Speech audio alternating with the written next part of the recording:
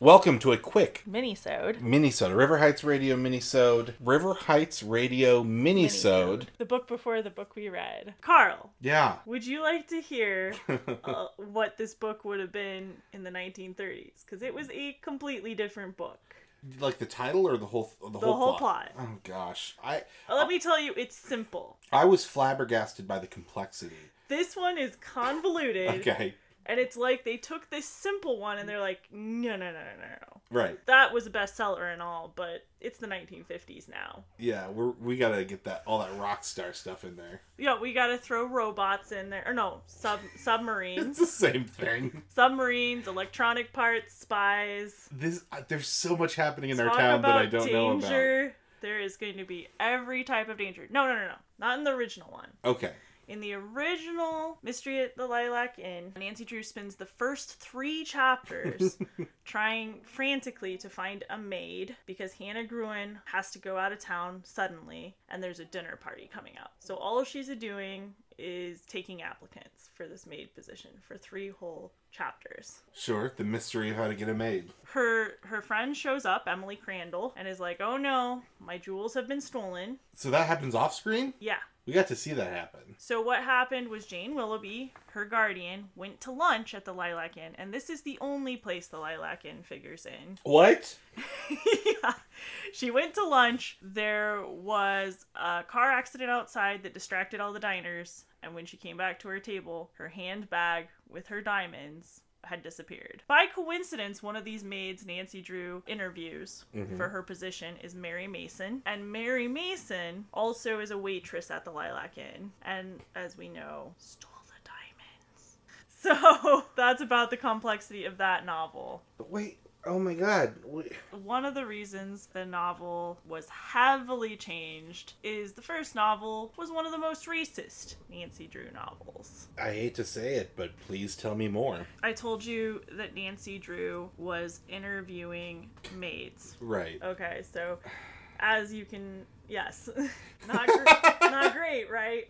So our setting sucks. Well, yes, but also is built for racism. That's what I mean, yeah. Yes. Yeah. So Jennifer Shaw, in her article, Not Your Mother's Nancy Drew, a comparison between the original and revised texts of the first 7 novels, published in May 2012, details the first 3 chapters a little bit. She talks about the racism in those 3 chapters. So who does Nancy interview first? So the first maid applicant, according to the 1930s version, is a quote-unquote colored woman. Oh no. And unfortunately, later in the passage, quote-unquote, a negress. Oh, no. Yes. Here is the description of this applicant. A more unlikely housekeeper Nancy had never seen. Oh, no! She was dirty. Oh, no. And slovenly in appearance, and had an unpleasant way of shuffling her feet when she walked. Yes, it's awful. Yes. So, obviously couldn't have this in the 1950s text. The 1950s suburban white women could not be bothered with these stereotypes. So they just removed race from the novels, as we've talked about before. The stereotypes here revolve around questions of hygiene. Jennifer Shaw points out, this harkens back to before I had read this article, we read The Secret of the Old Clock, and there was a character named Jeff Tucker, and he seemed nice. Yes, his hygiene was also called into question. He was also black in the original 1930s. I feel like that's why it's important to talk about all of this. It is uncomfortable for us to Midwestern white people in America to confront the fact that Nancy Drew was, and I would argue very much is, racist. And I think it would be negligent of us to devote an entire podcast to Nancy Drew without continuing to confront that and confront the many ways in which Nancy Drew is kind of reflective of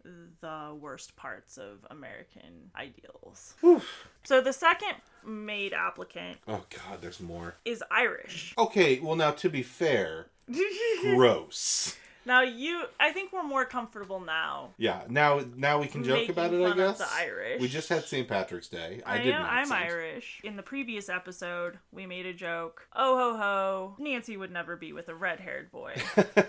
And you know, it's funny, but we have to remember Oh, no. in the late 1900s, it was still, people were still putting up signs, the Irish need not apply. There was still serious and harmful bias being enacted against Irish people. This is not comparable to racism, but it's still very harmful. So, the agency sent me an Irish woman, says Nancy. She was the most unreasonable housekeeper I ever interviewed.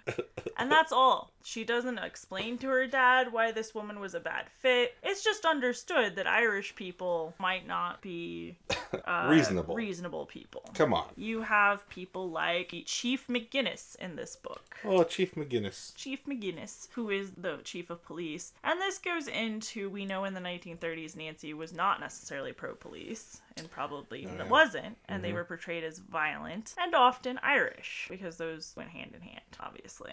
I love the part where she is given special permission to drive without a driver's license. I can't even get over that. I'm just sitting here waiting. It goes back to this idea morally of, remember, Nancy, only do as much as you are absolutely legally allowed to do. It's a bad thing to do. Think to yourself, but legally can I? And if the answer is yes, please do that thing. We don't see her climbing into any windows in this book, though that still would have been in the 1930s. She still would have climbed into windows illegally. She called another agency and they sent her a quote-unquote Scotch lassie. She looked promising, but I found she hadn't a particle of experience and knew little about cooking. Scottish was probably the closest to British, but still not good enough. So, but it's in all of them. The 1950s isn't free of these things, it just doesn't name them. Obviously, the 1950s has as much terrible stuff, but at least it has spies and submarine. Racism, during which maids are interviewed, or racism with skin diving?